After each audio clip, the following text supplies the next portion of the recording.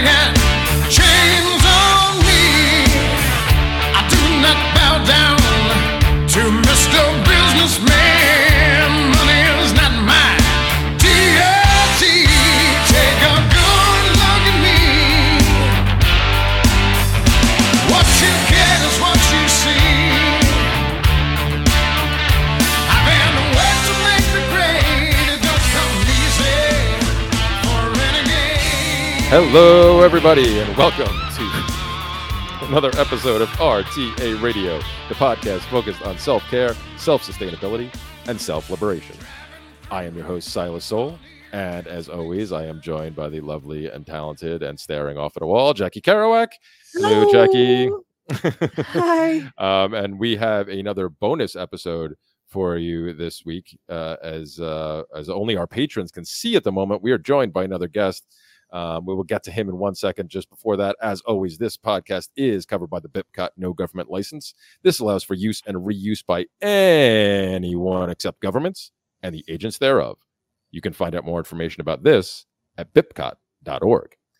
So, yes, like I said, we are back. This is another bonus episode. I believe it is bonus episode number 6. If not, it might be number 7, but who cares? We'll figure that and we'll fix that in post. But we are here. We are joined this week by Josh, the Renegade Butcher, who has been nice enough to give us his time. We were talking a little bit before the show and the pre-show, which of course only our patrons can catch. So if you're not on that list yet, you want to see the video of this and the full conversation that takes place before and after the show as well. And you do. Yes, please consider checking out our Patreon and joining up. We don't ask for a lot. I think it's set at the lowest possible setting. As long as you do a $1 monthly subscription, you get access to this. We do have higher tiers for some of our other content, but all these shows, which usually come out early, and the full video you can find there. So patreon.com/road to autonomy. Anyway, so yes, Josh, thank you for joining us today, man. I really appreciate you giving us our time and hopefully giving us some perspective on the meat world. Hey, I'm glad y'all asked me to come on. How y'all doing today? As always, I'm trying to beat the heat. Like you, I am in the southern-ish Texas area, although I'm even further south in Laredo, where it's supposed to be. We're scheduled to be 106 all weekend. I am in a crappy motel, trying to keep Van Dogo and I cool. The air conditioner is barely working, but this is what you get when you pay for a $50 room in Laredo. And even everybody's good air conditioner is still struggling in this heat this year. It's been something else. It's only about 102 where I'm at, but it's that humid heat. I'm on that southeast side, so we got that Louisiana weather. But, you guys get a lot. Yeah, down in Laredo, it's a lot drier. It's been so hot the last couple of months. I almost get used to it. Like when it's below 90, I'm almost chilled. It's crazy how we kind of adapt to that. But yeah, we got some rain day before yesterday. I got like 3/4 of an inch. It was glorious. Oh, nice. First rain we've had in like 2 months. So I mean, it's dry as the bone still out here, but it was nice. Well, yeah. Well, that type of heat, as soon as it rains, it's dry like an hour later. Yeah, I know that stuff. I was recently in Louisiana for a few days. Van Dogo and I, it's where a different animal. Yeah, I mean, I grew up in the Northeast, where it gets pretty darn humid out by the ocean and stuff like that. Yeah. And we get 90, 100 degree temperatures up in New York, where I'm from originally. But yeah, I spent. It wasn't 9 months of the year. It was just it was 2, 3. we I don't even remember where the heck we were, down near somewhere near Baton Rouge, and it was it was 92 for the couple of days we were there, but the humidity was 87%.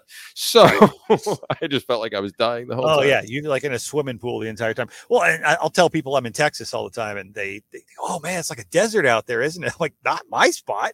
We get like 50 inches of rain a year. It's like there's like bayous in my backyard. It's crazy. It's a big state, but I grew up in the West, right on the Mississippi River, so it was always that humidity all year round.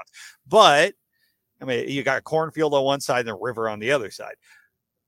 But, we'd get the Texas summers for like 3 months, and we'd get those Minnesota winters too. So we'd have that huge temperature swing. I don't miss that at all. Down here, it's all right, but I'll tell you, I am ready for it to cool the hell off. This year has been something else. This drought has been rough on me and everybody else who's trying to raise meat too. So that affects the industry and a lot of the individual independent folks who are trying to do this. But that's just weather. We can't control that. What we can control is not having somebody up your ass telling you what you can and can't do with your own food. Amen. But So the it's hopefully a problem I can try to help address. I can't change the weather as much as I'd like to. yeah, well, I mean, don't you know? It's been so. I mean, apparently it's been so hot. I mean, how many cows just dropped dead? Was that? Was it Kansas City? You somewhere? know, Somewhere it was up around. which It was I in know- Kansas. Yeah. Yeah, it was somewhere in Kansas. It might have been close to Kansas City. I'm not sure. Right. But yeah, that story was funny. I can't say that they didn't die from the heat, but it makes me It's- raise my eyebrows a lot because it's- as somebody who works with cattle and cattle ranchers quite a bit, it doesn't quite add up. There's I was something going to say. I mean, I know. I mean, obviously you're more well versed in it than I am, but I I know a little bit about cows, and I travel the country extensively, and I know there's different. Just like dogs, there's different breeds, and there's Right. ones that are more adaptable to certain climates, just like with any animal.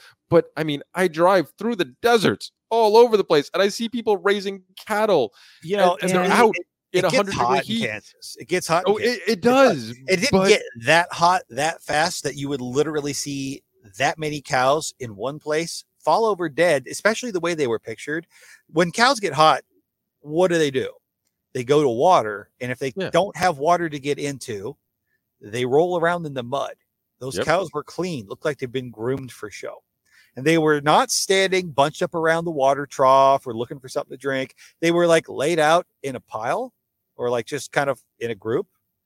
That doesn't make sense. It looked like somebody gassed them. It's bizarre. And I don't think anybody went and collected all the dead cows, washed them off, and laid them out in the field to take this picture. That's an extensive amount of freaking work. It just, nothing made sense to me for that. And I've been through Kansas. It gets toasty there. yeah. It's not like it was 30 degrees hotter that day Well, than it that's was the the- day before. I mean, Yeah. I'm not, like I said, I wasn't there. I didn't see any of it.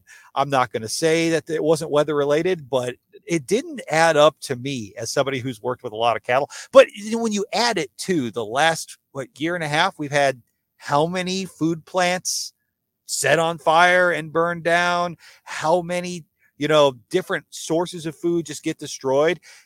You cannot honestly sit back and look at it and not see that there is a war on our food supply going on right now. 100%. It's planned. It's planned. So while that may or may not been a part of that concerted effort to restrict our food for whatever agenda is being pushed, it's, after a while, it's like the boy who cried wolf. You look at it and go, how's that not part of this shit? Yeah. My whole life. That's my whole life. I'm like, Right. fuck off. But it's been amped up the last year or two. If Yeah. I mean, maybe it's just that I notice it more, but to me, it seems like they're pushing this agenda. It's the whole you're going to eat bugs, you're going to own nothing, and you'll be happy kind of thing. They want that world. Every enemy of the state is created by the state. Like, I mean, Yeah, they're their own absolutely. demise, like every one of these people that are waking up and finding more and more reason to distrust the mainstream, they did that, like, Well, you wouldn't distrust the government if they didn't do distrustful shit. yeah, no shit. Yeah, right. If they were actually honest and had your best interest in heart, then why are there so many people questioning what's really going on here? Yeah. You know? It's wild to me how some are so afraid to take that burden on and like admit that it's happening, like when it's so blatant. Well, it's a And scary thing because it is. if you think about it, if yeah. you're somebody who's not of that mindset already, who's not experienced that and dealt with that sort of thing, the last thing you want to do is question your entire worldview and everything you live in. You don't want to sit back and go, man, the world's broken. The system's broken. It's a lot easier to go, everything will be okay. The government will take care of it. They've got my best interest at heart. Nobody wants to sit back and realize, hey, that apocalypse we're scared of, I think we're kind of living it. It's just in slow motion. It's not like the movies where somebody flips a switch and the world ends. It's a slow decline. I don't think people, I wish I It could is go really back. heavy. It is. I yeah. want to talk to some people. Now that I think about that, I should go to some nursing homes and interview some people and talk to people who lived through the Great Depression. Right now, we're dealing with mostly people who were kids in that time and go, hey, Mhm. when you were living in the Great Depression, did you realize you were in a depression? Did you realize at that time how bad it was? Or was it just normal life for you because things sucked? I mean, most folks who were alive during that time right now were young children at the time. And I mean, growing up in a Midwestern household where we were in poverty, and I mean, we were struggling to have a pound of hamburger to split between 4 or 5 people in a meal. Most days, sometimes it was less than that. I didn't realize I grew up poor. I didn't realize how bad things really were until I got older and experienced other things.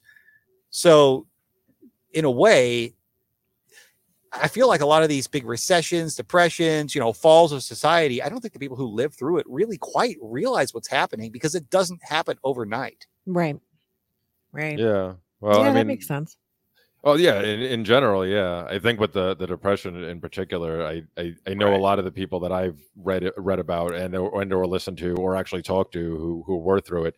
And because now, I mean, Jesus Christ, time just keeps flying. Because I was thinking about, as you were saying that, I'm like, yeah, the depression was what, end of the 20s, into the 30s. So yeah, anybody who is still alive is already closing in on 100. Exactly. So anybody they were very young at the time. Anybody who Yeah. actually lived through it, they wouldn't have known. But the people I know that again, all the people that I've come across over the years who were older at the time, like when it first started happening, they didn't understand it. But a lot of people did start to see, See the writing on the wall. It continued, and it just wasn't getting any better. And people were like, it's not like forced into everybody it. woke up one day all of a sudden and said, this is a problem, because there would have been massive Oh, no. revolutions That had happened. It was a slow increase of people who were starting to become awake to this. This is not okay. And that's what we're seeing now. That's what we're living now. We're seeing people slowly start to realize there's a problem. This is not right. This is not how the world's supposed to be. And who's responsible for it? Well, That's a very hard finger to, and I understand some and everybody points frustration. their finger in different directions too. That's Exactly. We don't have everybody going. Well, that's by they're the problem. Everybody wants to blame everybody else, and they use that as a tool to manipulate us. As we're being trained that everybody who doesn't agree with you in whatever thoughts you've been fed, or whoever you follow on social media and their thoughts, the other people are the problem. By bifurcating and dividing people so much, we create, they make that monster under the bed for everybody. It doesn't matter whether it's the right, the left, the up, the down, the wherever. Point it at somebody else, so you're not looking at the real source of things. Yeah, exactly. Vote harder, you'll fix it. That's what I was going to say. That is, most of that is, well, as I always say, whether it was by design or just happenstance, they do make use of it pretty well. Because absolutely, there's plenty. Never let a good tragedy go to waste, right? Yeah, but there's plenty of issues out there that get people riled up on their own without any help of the parasites that be, as I refer to them. But whether they set up certain things to push people, as that famous, that horrible human being, Cass Sunstein's book Nudge back in the day, describing exactly what they wanted to do, how to go about pushing people in these directions, whether they're doing it by design or whether people get riled up on their own. It's like, oh, let's take advantage of this. Perfect. It's like a meme I saw the other day. 1984 was not supposed to be an instruction manual. Oh yeah. So it's funny because as back in my hardcore status days. And I really was a very hardcore status. I mean, I think I might have told the story. I think all of us were in one way or another. Well, except Jackie over there. Jackie, the purist. Right. And I mean, I grew up in a very alt homeschool kind of weird religious-y cultish type thing too. So I came from a very different perspective. But still, I think every one of us who kind of broke free of wherever, I think we all had that breaking free of what we came from. In one way or another, you were a statist in that you bought into some sort of system. Most people were naive and bought into some sort of system is going to fix it, whether it was political or not. And it's a hard road to break free of that too. And I think I still find myself breaking systems in my mind. I'll go with that. Yeah, I mean, I was just I was going to say that the story is that I was so bad, because talk about believing in systems. When I first started, I had a pet sitting company back in the day, and when I first started it, I was so indoctrinated in everything that I went to go find out about if I needed a license or anything like that, or any type of permits to run the business. And when I found out there wasn't, instead of being happy and be going, "Yay, I don't have to pay, I don't have to Why get isn't there a for extra license for this? fees." I went why, and then I petitioned my local government to install one. That's how bad I was. So, so yeah, people, so we were talking about this before the show and the pre-show that, some people get a little hard on the people like that and say, "Oh, you can never learn." It's like, if I can learn, if somebody like me who was that indoctrinated, that actually begged for government to step on my neck hard, step on me harder, daddy, that meme. Like, if I can turn I around, want the cleats. I want the cleats. Anybody, exactly. Anybody can. But before we get too far away from the main reason we have you here, this is a great conversation, but I wanted to try to bring it back a little bit to why we had you on originally, which ties into the whole autonomy thing, is what you do. Because as we talked about, you are Josh the Renegade Butcher. And we did talk about this a little bit in the pre-show, but for our audience and all the people listening to the regular podcast feed, what exactly is it that you do? How'd you get into this? And where are you trying to take it? And how can that be helpful to people like us trying to seek our own autonomy constantly? Absolutely, yeah. Probably good to circle back to the actual point of having me here. Well, so I grew up, like I said, in kind of a different homeschool sort of environment. Never really got into meat processing or anything like that. I think in a way I was kind of always a little bit of an entrepreneur. I did some interesting stuff as I was a kid. I did some lawn care and whatnot. I went and worked through grocery stores, went to college, did the whole what you're supposed to do, get a degree, go do your thing, and never stuck.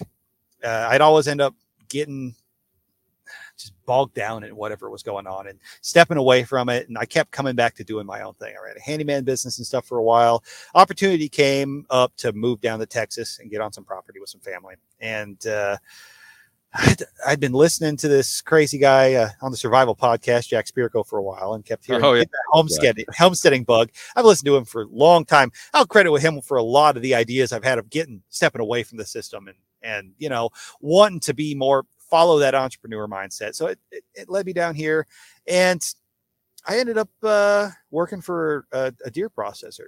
I'm going to take up a temporary part-time job just till I figure out what I want to do when I come down here. And, I knew I wanted to get into homesteading. I knew I wanted more freedom, more liberty in my life, not to be dependent on others. And, I ended up sticking around. They ended up having me cut for their meat case. I ended up in a managerial position there. It was absolute shit show as far as the people who were involved with it and their family, a lot of just stupid personal drama, small business type crap, but really toxic environment. I ended up breaking away from there as another processor opened up not too far down the road, and they were doing full scale processing, like literally walk it off the trailer when someone drops it off, send it back home to them in backpack bags. Everything from the slaughter side to full scale sausage production, bacon, charcuterie, stuff like that. So I took to it for some reason, even though it wasn't something I grew up doing. I took to it. It just clicked. And I have that thing. I learn a skill and then I almost get bored and I have to shake it up. I have to keep challenging myself. So it got to a point, I ended up running the kill floor there, running the slaughter floor, and they wanted me off there. They wanted me inside working, helping them break everything down.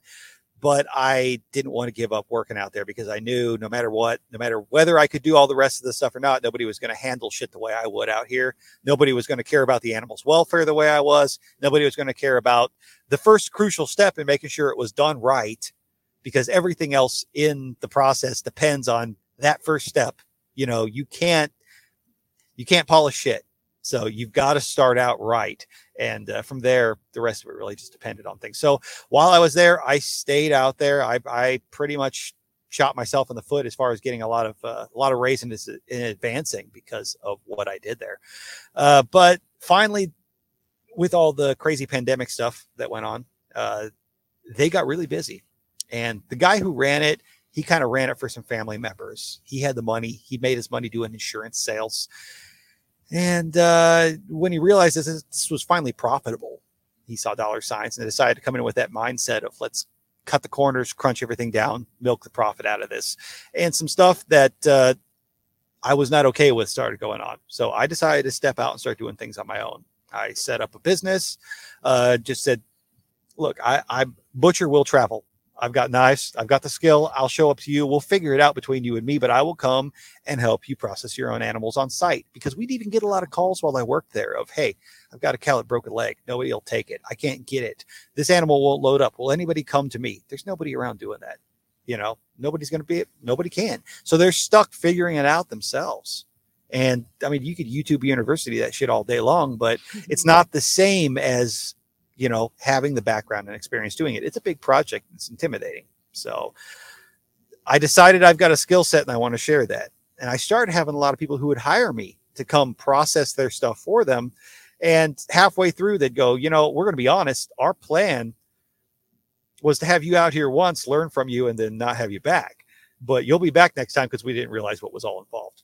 It started to click to me that, and I had people who would hire me too, just straight up, like, we want you to teach us. And some folks would give me a hard time and say, why are you teaching people how to do what you know how to do? Aren't you shooting yourself in the foot? Well, first of all, there's no shortage of work out there. There's a lot of this that's needed. And you know what?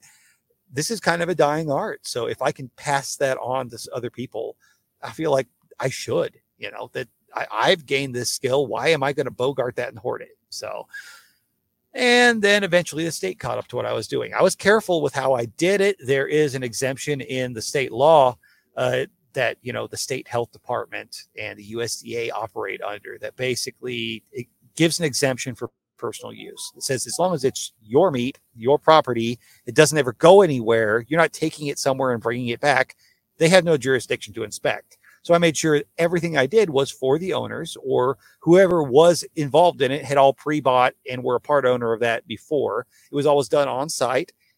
And, I'll be like, you do what you want. But as far as my side goes, everything's labeled not for sale.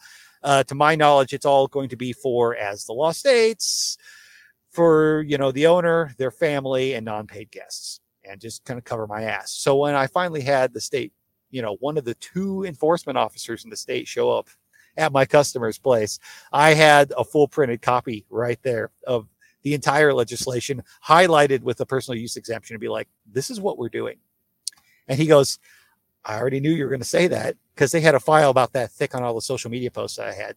Oh, Jesus. Well, they've been watching me for a while, but it's a complaint driven system. So they don't actually waste their time on people who are out there doing shit the right way unless somebody complains. Well, I finally had some people competing in this circle who went and kissed the state's ass and said, if you'll actually license mobile processing, we'll do whatever you want. And as soon as they did that, they, started using the state as a weapon, following everybody's social media, sending all the stuff in. And when they finally had something they could report on, they showed up and gave me a little visit. And the guy was pretty cool, honestly, as a person. I sat and had probably a 3-hour conversation with him. He was an ex-butcher. He's like, man, your place is cleaner. Your setup's better than half the places that I end up in. Your labels are more in compliance with half the people who have a license.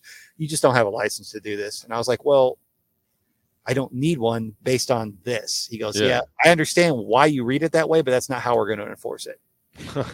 So it was one of those deals where I'm like, I could probably take it before a judge and have it overturned. But at the same time, what happens then? I take the entire state of Texas Health Department that enforces this, go to war with them, and they're going to find another reason to be up my ass forever. I don't want to make an enemy of the state that's just stupid. I can't help anybody if I'm in club fed. Yeah. So I talked to him for a while, kind of figured out some other loopholes and ways to work with things. I've talked to some other head inspectors on the phone. There's a path for me to get a custom exempt license and everything with the truck, which I think will be beneficial for me in the long run, because it gives me a good platform to do some educational stuff, some videos, some classes. It's the minimal amount of state intervention. So I might go down that road. It costs a lot of money, takes a lot of time, and it's a bunch of red tape to do. So in the meantime, I'm doing as much education as I can, because they can't tell me that I can't show up and educate you and teach you how to process your own if you're interested. There's no license for teaching in the state of Texas. There's nothing that prevents me from taking equipment that I have and renting it to you to use yourself, or providing packaging materials at a cost for you to use yourself. So it's one of those, it's how you present it. I've had to shift gears there. And since going to Float Fest last year and running into a bunch of guys that I've followed as far as podcasters and stuff, people I've listened to for years, kind of getting in with them, talking to them, befriending them, they've kind of kicked me in the ass and said, you need to be doing some content creation as well. So I've started up the Liberty Meat Solutions podcast, not just Liberty Meat Solutions, it's consulting. And I've had so many people that like the sausage I do during deer season. I can't sell deer sausage to you. I can't ship sausage to you. There's a lot of intricacies and legal bullshit that goes on there. What I can do, though, is get the seasonings that I use made into seasoning blends that are similar to what I provide and get them produced, white labeled, created exactly to my recipes and ship them nationwide. So we're trying to build the funds for that. I have to do 200 pounds at a time per batch. So we're crowdfunding the first couple batches. Once we get that going, it's going to be a thing. So we're doing Renegade Butcher seasonings.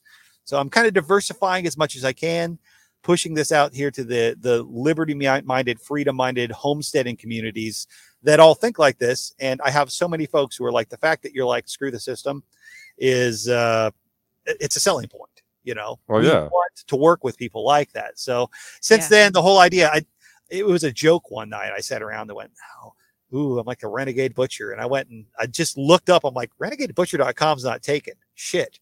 Oh yeah, you got to So buy. now, You gotta buy not only has it been the seasoning line, now we've got the merch from it and everything like that too, but it kind of just became the social media personality, which is great because it fits me. It's always been that I'm the butcher, but at the same time, I'm like, screw the system, not just the government, not just all this, but the whole centralized food processing, meat processing system. It's a broken system that we're all dependent on. And it's why nobody who's listening, well, I'm sure some do, but most who are listening to this right now have no clue how to process their own animals. A generation or two ago, that was unheard of. If you raised animals, you at least knew how to do it. You might have taken it to a butcher because they knew how to do it better, but you at least could do it yourself if you had to. Yeah. Nowadays, throw a rock, and if somebody hasn't grown up hunting, they don't have a freaking clue. Correct. How to do it. And that's going to have to change coming up here in the future, because if you are in this space at all and you've tried to get a spot to go get your stuff processed, you know, it's 6 months to a year in most places in the country right now. Been that Blows way my since mind. the beginning of the whole scamdemic crap, but it's not gotten better. And the more people want to depend on local farmers and buying, if you can't raise it yourself, try to buy from somebody you know. That's a great thing. But the system itself hasn't caught up to that. And it's going to be years until it does. So the only way to really decentralize, which, you know, decentralize equals freedom, equals liberty, gives you the choice. The only way to do that is to start empowering individuals to learn how to do this themselves. So that's kind of what I've been on a mission to do recently. Yeah. Rad. Super Yeah. rad. Yeah, it's very exciting to hear, because like we had talked about a little bit in the pre-show. I mean, like, I've heard some of these stories and I see some of this stuff going around and I know some people, but to talk to somebody who's actually been in it, because I mean, the processing thing became an issue. What was there problems with some of the major plants too? Was that the things like when everybody was freaking out during the whole, you know, COVID's going to kill us crap? There's about 5 major meat processors in the US, and they're who knows, they're probably all still owned by the same people, but it's a big conglomerate bullshit. And most of the laws that are in place right now that make it hard for small processors or individuals to process are in place because they were lobbied by those big 5 processors, because they got the money to jump through whatever hoops, you know. It's basic monopoly. But there's not that many major processing plants. We're talking plants that literally process millions of animals per year. If you go to any store and buy something that is retail there, it was probably passed through barely more than a dozen plants in the US. Yeah. Ew, really? What happens when you have thousands of employees in a building and we have a pandemic scare? Everybody either said, we're not going to fucking show up and work, or they restricted things and shut plants down because you have too many people working in close proximity. You can't slaughter cows all day wearing a mask. It's not going to work. You know, we're worried about the guy breathing next to you and you got blood spatter all over you. A paper mask isn't doing shit for you. So we had either these plants shutting down because the company said we need to do this, or we had so many people just not showing up. They're like, fuck that shit, we're going on strike. So one after the other, we had a lot of these plants start shutting down. Nobody could get their shit processed. That's why we had people culling massive amounts of pigs, piling them up and just killing them because, well, we've got the next batch being born and we can't feed those. So we can't get these processed. Yep. So if we can't sell them, we got to kill them. It costs us more to not. We had that going on. I know. And so everybody who was trying to get their stuff processed, like private people, started going to the small independent butchers, the little hole in the wall guys who are processing like FFA kids animals and stuff like that. Those guys have been expanding as fast as they can, adding on, growing as much as they're able to during the material shortage shit where you couldn't build on. And they just can't keep up. They cannot keep up with that demand. So the little guys are trying the best that they can. And what they're able to do can't keep up with what the need is. So it's put everybody to that point where they've got to book people out. And most folks that I know, even folks that are in the kind of my space that dealt with the state and got the license, some good friends of mine that went through the whole process of it and they finally got licensed after they got shut down. They're booked out into January already right now. And that's showing up on at your place processing for you and leaving the meat there, never taking anything with. Wow. Yeah. Fuck. It's insane. Yeah, I'm glad I got a meat guy. Exactly. Yeah. If you got one, hang on to it for sure. Yeah, but I got a couple now. Right. It's a hard. It for one thing, there's a lot of opportunity in that space right now because there's so much demand. There's a lot of room for growth. It's a good time to start something up if you're interested in it. If you are thinking, man, I should start raising meat and processing it, for individuals and selling it. Yeah. Cover your bases, do your research, but jump in because now's the time to do it. But at the same time, if you're thinking I'm going to rely on somebody else to process my shit, boy, are you in for a rude awakening. Yeah. Sounds like it. Holy shit. Obviously this is the, inevitable effects of government policy as always. For sure. Because like you said, it was just like that's what I was. Monopolies are great until they aren't. Until they fail. But I'm glad you explained all that because that's what I was trying to get. That's what I was hoping to get out of you by asking that question. So it was a perfect answer because that really is. I mean, you see. Yeah. That all took place over the first year or so of the COVID nonsense. Yep. So now here we are. Now here we are a year and a half after that, and we're still dealing with the after effects. And as we've mentioned before in different contexts, in both here and in the pre-show, there's so many people that are starting to figure out things are wrong, but may still be blissfully unaware of the actual, like the whole cascade of events that you just described and how it went from this to this to this. And now here we are 2.5 years later, still dealing with the after effects, which is why, as you've said multiple times, and I can't do anything but wholeheartedly agree with the fact that it's imperative at this point that more people either learn how to do this themselves or get together in groups where you have at least that one trusted individual where building those smaller communities as we've talked about. If you're in a position to right now somehow be involved in producing at least some of your own food, do it. I mean, I understand not everybody is. If you have any ability to even produce some part of your own food, that's a huge amount of freedom. And you know what? It's building a skill. And if you are not in a position to do that, you need to have people in your network who are. You need to be involved in that process to some point, whether it's helping to grow a garden, whether it is being involved or pitching in or learning how to help process meat or grow things, directly communicating with the farmer, the rancher, whoever is raising that food for you, because that is building independence and you are building that network outside of that system. You have a direct line to knowing I'm going to be able to get food from these people and they trust me and they know me. Relying on, your local grocery store is a dangerous situation to be in right now. I mean, like we said, as far as people waking up, we kind of talked about it a little bit in the pre-show. For a while, there was a couple of weeks there, where everything kind of got kind of hairy, and it wasn't all the same place everywhere. It got spotty. You couldn't find chicken. You couldn't find ribeyes, you went to the store, a lot of people kind of went, something's not right. And that's where we saw this huge spike in the small processor side of things, where everybody was suddenly interested in buying direct from the farmer or going out and buying something themselves and taking it to a butcher and getting it processed. Never had more people that wanted to just buy a quarter of beef, buy half a beef, and put it in their freezer. People who had never, it was really kind of hairy from that side, because people who had never gone through the process of getting half a cow butchered have no idea what cuts they're getting out of it or what to even ask for. We were constantly educating people who had no idea. Usually it was somebody who grew up doing that. Grandpa always had his cow butchered. I've dealt with it. It was easy for us on that end because they were familiar with it. Suddenly it was a bunch of people who were new to it, had no clue, and they were confused about what they were going to get. So that was a struggle, but it was encouraging to see so many more people interested in it. Well, you've got the flip side of it too, where people saw that, they panicked, they freaked out, and then things kind of equalized and went back to normal as the industry caught up. And now they're like, it's all going to be okay. And they're going to be in for a real rude awakening when suddenly it's not okay. The people who started to see the writing on the wall, that small sector, probably 5% of the population, flooded what was left of the industry. All of the extra space, all of the small guys who had any room to get stuff done suddenly maxed out.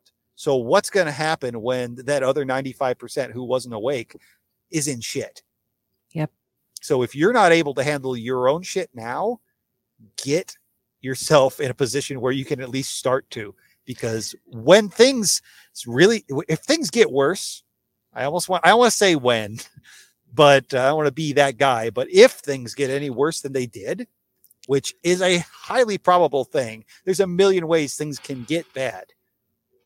What we saw was like pandemic light. If anything serious ever actually did happen, if it wasn't a big media scare, think of how bad it actually could get. Oh, absolutely. If like a less than 1% national death rate caused that, what happens when there is actually a real disaster, or when the government really does fail and all these systems you rely on really start to fall apart? Yeah. Oh yeah. I won't notice, but the rest of the world will be hurting. Right. Real bad. I think we'll all notice, but I think some of us will be okay because we know how to be. But we'll notice. Yeah. Maybe. Maybe. I'll notice. It's not always the direct impact of I can't get this or I can't get that. It's all the other crazies who are freaking the fuck out because they can't. Well, and that's what I noticed. Exactly right. I noticed the people that are like, have you noticed that the price of chicken is like through the roof? And I'm like, no, I haven't bought, meat from the grocery store. You want to see the world get dumped on its head. Just open your history book and look at any time when a whole big group of people got real hungry. What happened? Well, yeah. Bad shit. Entire civilizations get overthrown because people get hungry enough. And because of the way most people live, right, being on top of being disconnected from the whole food source thing, as we've discussed before, these people are 1 or 2 days of not eating from losing their minds. Whereas, how many people do you know that go to the grocery store for dinner every day? Well, yeah, they don't even have a basic stock supply, a supply of food to get by on. There's so many people that just would be, normally. I mean, it takes what? You can survive on just water for I think a week at least. I think supposedly, if you don't have water, I think it's water. 3 days. 3 days. I think food if is 3 weeks. You have water. It's 3 weeks for food in theory. 3 weeks. Yeah, in theory. But most people will lose their minds. I mean, I've seen it in real time. We're talking about disasters. I mean, I lived through Hurricane Sandy up on Long Island, where there was no power on half the island for 2 weeks. Well, most people are cracked out on corn syrup. So if you don't eat in 3 hours, you're probably and most people started losing their minds after the crime rates actually started to rise within 2 days. Oh, absolutely, because people got hangry. People were freaking out. Yeah.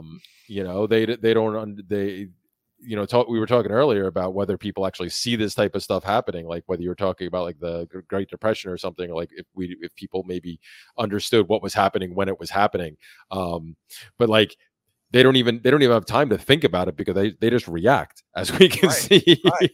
Well, people start to see things are not okay, things are not right. And then they start thinking about tomorrow. Well, what's going to happen if I can't get food now? What's going to happen if I can't get it tomorrow? Is it going to get worse?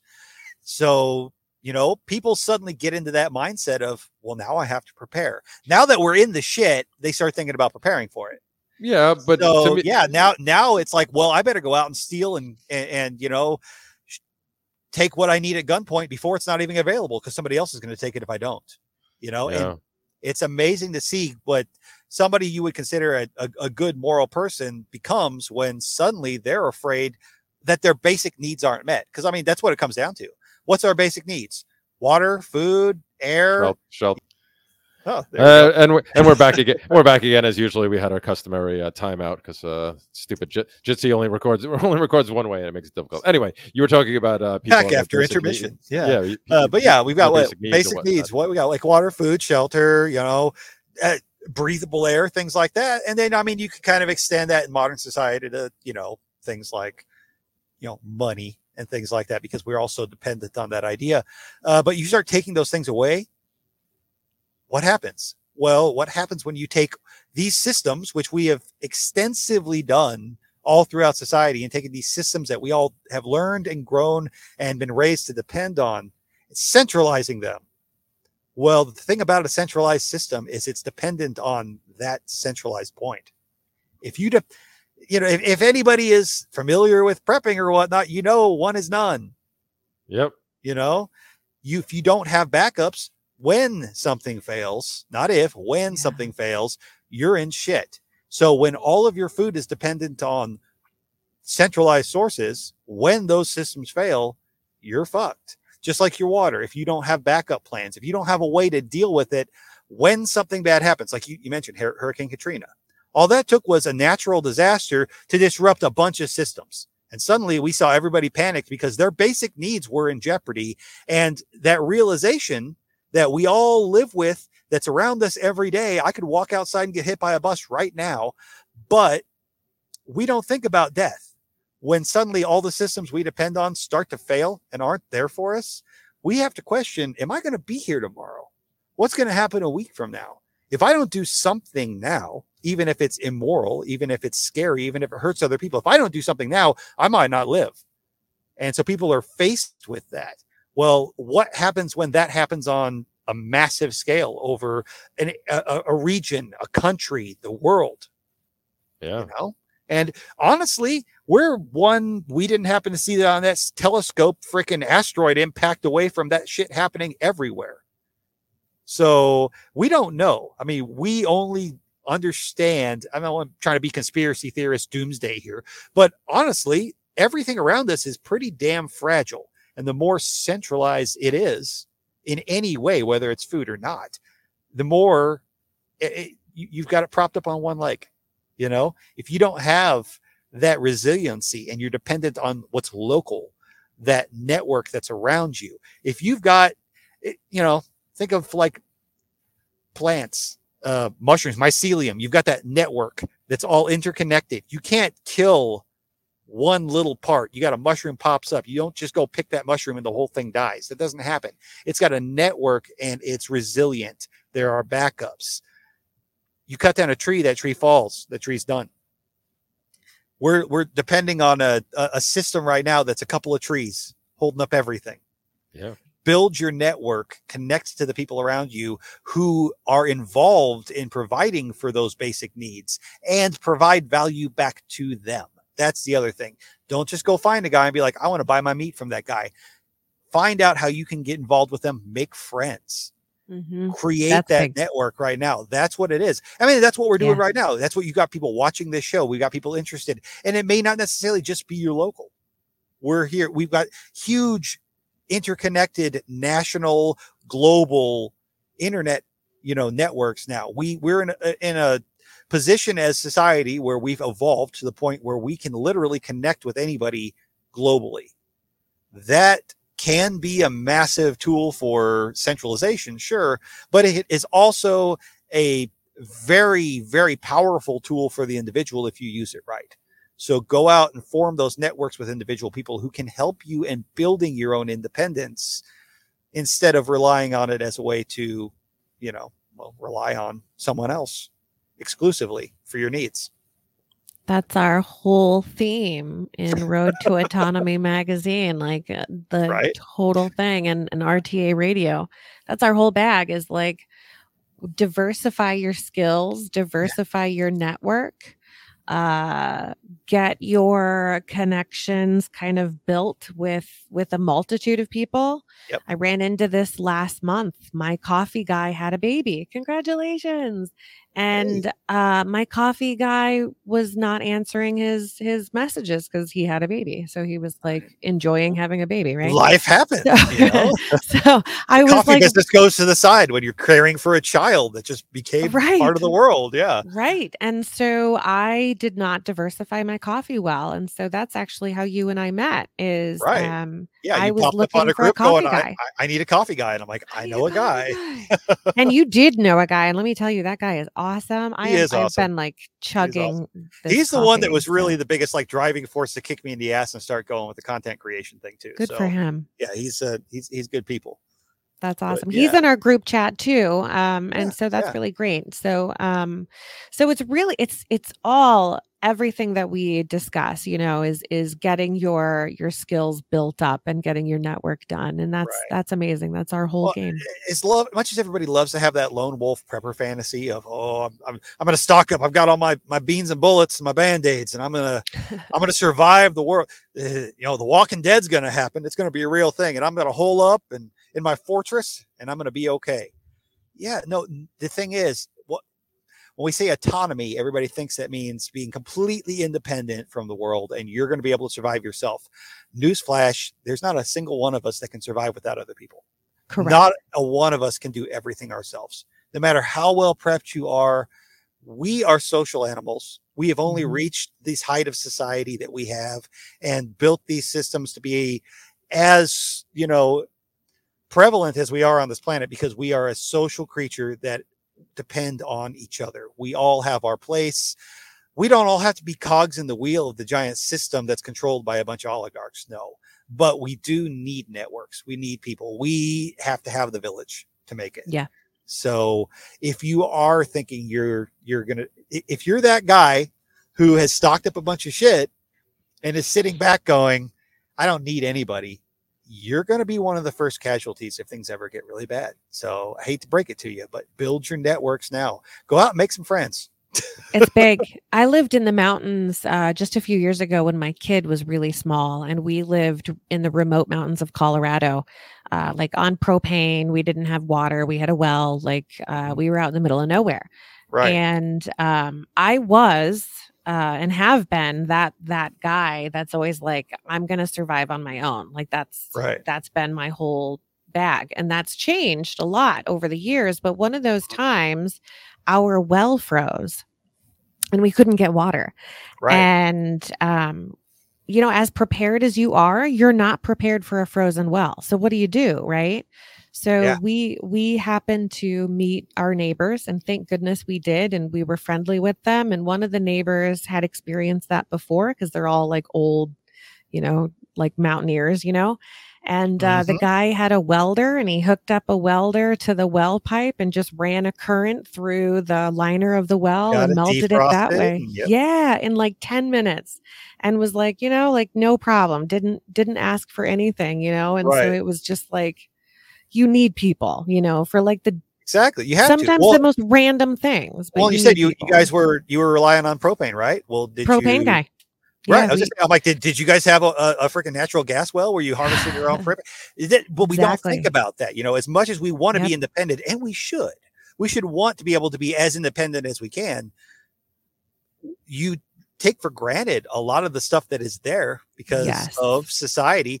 Like, oh, well, I don't need nobody. I'll just go on down and fill my propane tank up. It's like, well, you know what? Yep. The last spring, where I was in Texas during the blizzard, and I was frozen in place in my work van for 3 days with no power and relying on electric heat like an idiot at an RV park while I was trying to help a customer out in February. I made it. I survived. I dealt with it because I had a cold weather sleeping bag from when I lived up north with me.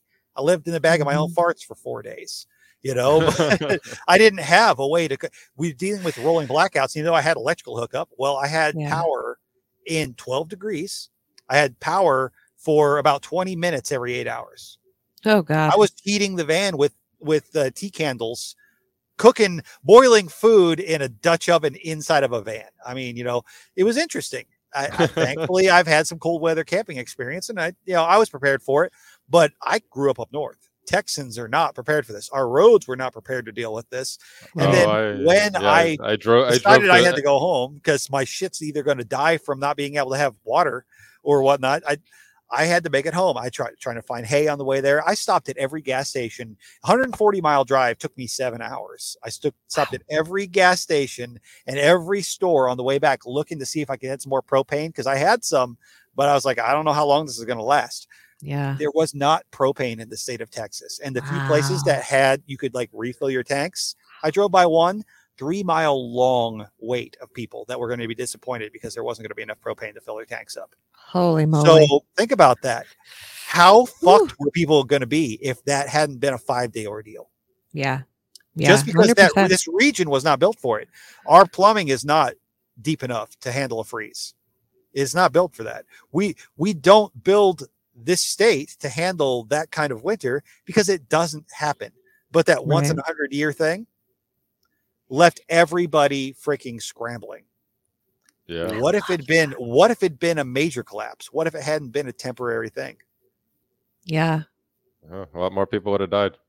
Yeah. I was here. I was here when that happened. I was driving through. I think. Yeah. I mean, it got a little bit rough, but I mean, if you knew how to deal with it, you were okay. But a lot of people weren't prepared for it. Oh yeah. Yeah. Like I was out there driving around cursing at everybody because I grew up in the Northeast. So I'm like, I learned how to drive in the snow and ice, man. I'm like, and I'm whipping around in a big old Sprinter van, and these idiots are crawling around in their 4-wheel drives. I'm like, just get off the road. I was in an E350, Ford E350, big old work van. I'd set up. I could camp in it too because I hate staying at a hotel unless I have to, you know, and it's way cheaper. And I just don't want to be around people. I don't want to stay at some crappy Motel 6 for $80 a night, where I can get a spot at a state park for my state park pass for like $15 a night, not have to deal with people. Fuck it, you know? So that's what I was set up to deal with. Well, yeah, I'm 140 miles from home. I was planning on going home. I had this spot at an RV park for the night because it was a 2-day job. Yeah, I'm sitting there looking at everything coming down going, we don't have snowplows here. We don't have ice or, salt.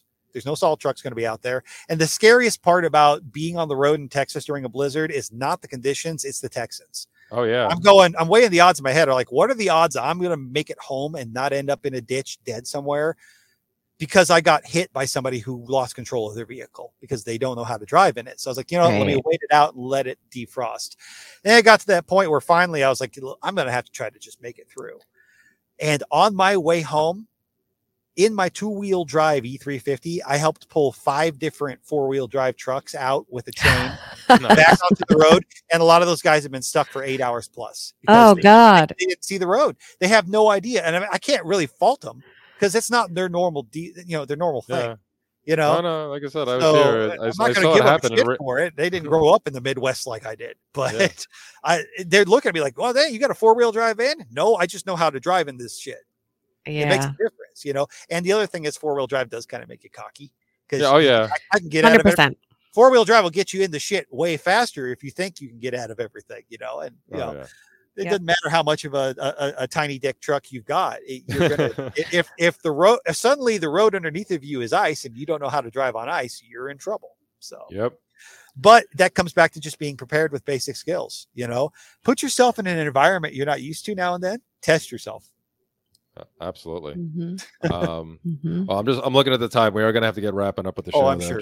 I do ramble. So. Oh no, it's great. So do we. I'm known to ramble myself. Verbose is a word often associated with me. But just because of the recording issue, I want to make sure we actually get the show without it cutting off. Right. But this has been great. We could go for hours, and I'm sure we'll have to have you back again at some point. Oh, for sure. And obviously, like I said, you and I will have to talk offline a little bit more because I'm very interested in a lot of the things you do, and I happen to be passing by your area on a regular basis. Awesome.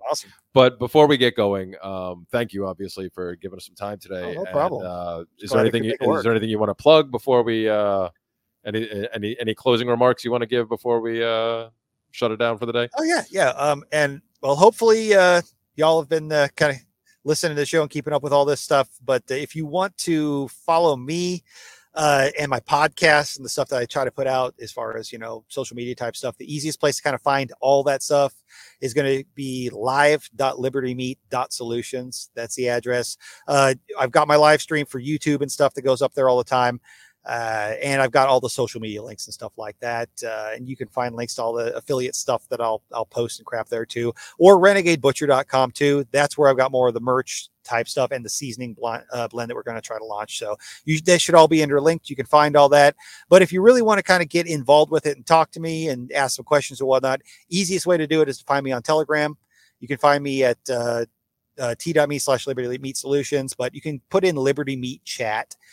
We've got a chat group over there. It's got like 70, 80 people now. And mostly that's the topic. If you're interested in raising your own meat, processing it, learning about it, that's where to find it. And if we start being able to do classes, if we can get more content out, anything like that, that gets posted up there. So the Telegram's kind of the hub of where we spend most of the social media time. But if you look up Renegade Butcher pretty much anywhere on social media, I've got a presence about anywhere, and you can usually find a way to contact me there. Excellent. Well, obviously we'll put most of that stuff in the show notes. So Sure. Yeah, thank you. Thank you once again. Jackie, you have anything Absolutely. else you want to say before we close out? No, I'm just really happy that we connected to share a coffee Absolutely. guy and to grow our network because I'm Exactly. all about it too. Yeah, it's been good. Yeah, this has been wonderful. Like I said, for me personally, I think this is something that could greatly benefit me because I've been looking at doing this type of stuff anyway. And just going back quickly to what you were saying before about growing your network, and if you don't if you don't think you can do this type of thing, once again, I live in a van. I still figured out a way to get some of my own food sourced, but by either myself or people I know, like you were talking about. Because you built your network. I have a place where I can have a continuous supply of at least lamb meat for now, and other things too if I want to spend some more money. Yum. But my initial investment in just a couple of lambs has now produced 2 years already, and I have another stockpile of at least another 2 years more already of meat built up. So again, like I said earlier, if an idiot like me can do this type of stuff, any of you can. So don't think that you can't just because you don't have the time, space, whatever. Things can always be arranged. So all right, with that, we will get closing out. Thank you everybody as always for listening. Once again, if you want to check out the full show, because I'm sure we'll talk a little bit after this too, and the video of these wonderful conversations, please consider checking out our Patreon. And of course, if you are anti-Patreon, which I understand a lot of people are, just contact us. And there's other ways we can, if you want to support us, cryptocurrencies, whatnot, we can hook you up with that and still give you access to all these things. So once again, thank you everybody. This has been RTA Radio, and we'll catch you all next time. Love, peace, solitary interaction for all. Is it any wonder crime is everywhere?